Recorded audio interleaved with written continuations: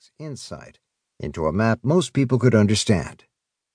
Professionals will find a conceptual audit trail in the notes and in the bibliography at the end. The other part of my motivation to write this book came out of a 6-year research project that followed over 1,000 recovering sex addicts and their families.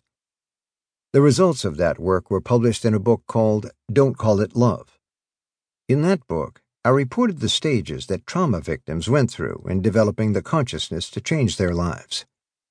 As researchers, we found it very laborious, tedious work, but the learning was important in that it increased the level of understanding for all those who have experienced betrayal. It is core to this book.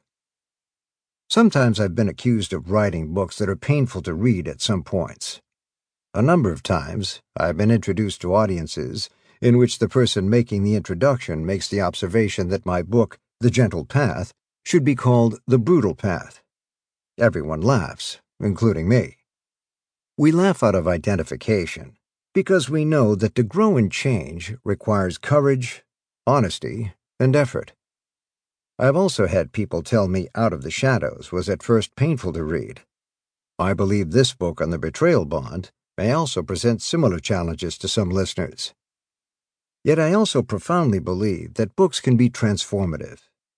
At times, I think we professionals only believe that insight comes through therapy, support groups, and intervention. All three are important tools, perhaps even indispensable. However, people reading a book in seclusion will admit realities they are not ready to acknowledge to a group or a therapist. I wished to write a book that would serve as a map for people seeking some base in reality about their destructive relationships. Such an effort requires an author to join with the listener to map out the emotional landscape. I start with the open letter to the listener that follows. Every book I have written started with the desire to create what I needed for myself. This book is what I wished I had in 1974. I dedicate this book to Norman Sprinthal and Howie Williams, with thanks for all their efforts on my behalf. Introduction. Why listen to this book? Betrayal. A breach of trust. Fear. What you thought was true, counted on to be true, was not. It was just smoke and mirrors, outright deceit and lies. Sometimes it was hard to tell, because there was just enough truth to make everything seem right. Even a little truth, with just the right spin, can cover the outrageous. Worse, there are the sincerity and care that obscure what you have lost. You can see the outlines of it now. It was exploitation. You were used. Everything in you wants to believe you weren't. Please make it not so, you pray. Yet enough has emerged. Facts. Undeniable. You sizzle with anger. Betrayal. You can't explain it away anymore. A pattern exists. You know that now. You can no longer return to the way it was, which was never really as it seemed.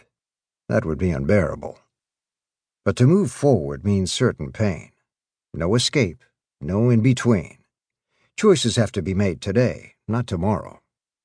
The usual ways you numb yourself will not work. The reality is too great, too relentless. Betrayal. A form of abandonment.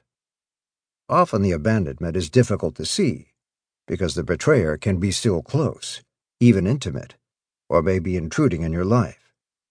Yet your interests, your well-being, is continually sacrificed. Abandonment is at the core of addictions. Abandonment causes deep shame. Abandonment by betrayal is worse than mindless neglect. Betrayal is purposeful and self-serving.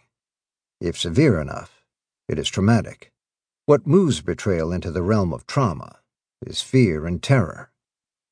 If the wound is deep enough, and the terror big enough, your bodily systems shift to an alarm state. You never feel safe. You're always on full alert, just waiting for the hurt to begin again. In that state of readiness, you're unaware that part of you has died. You are grieving. Like everyone who has loss, you have shock and disbelief, fear, loneliness.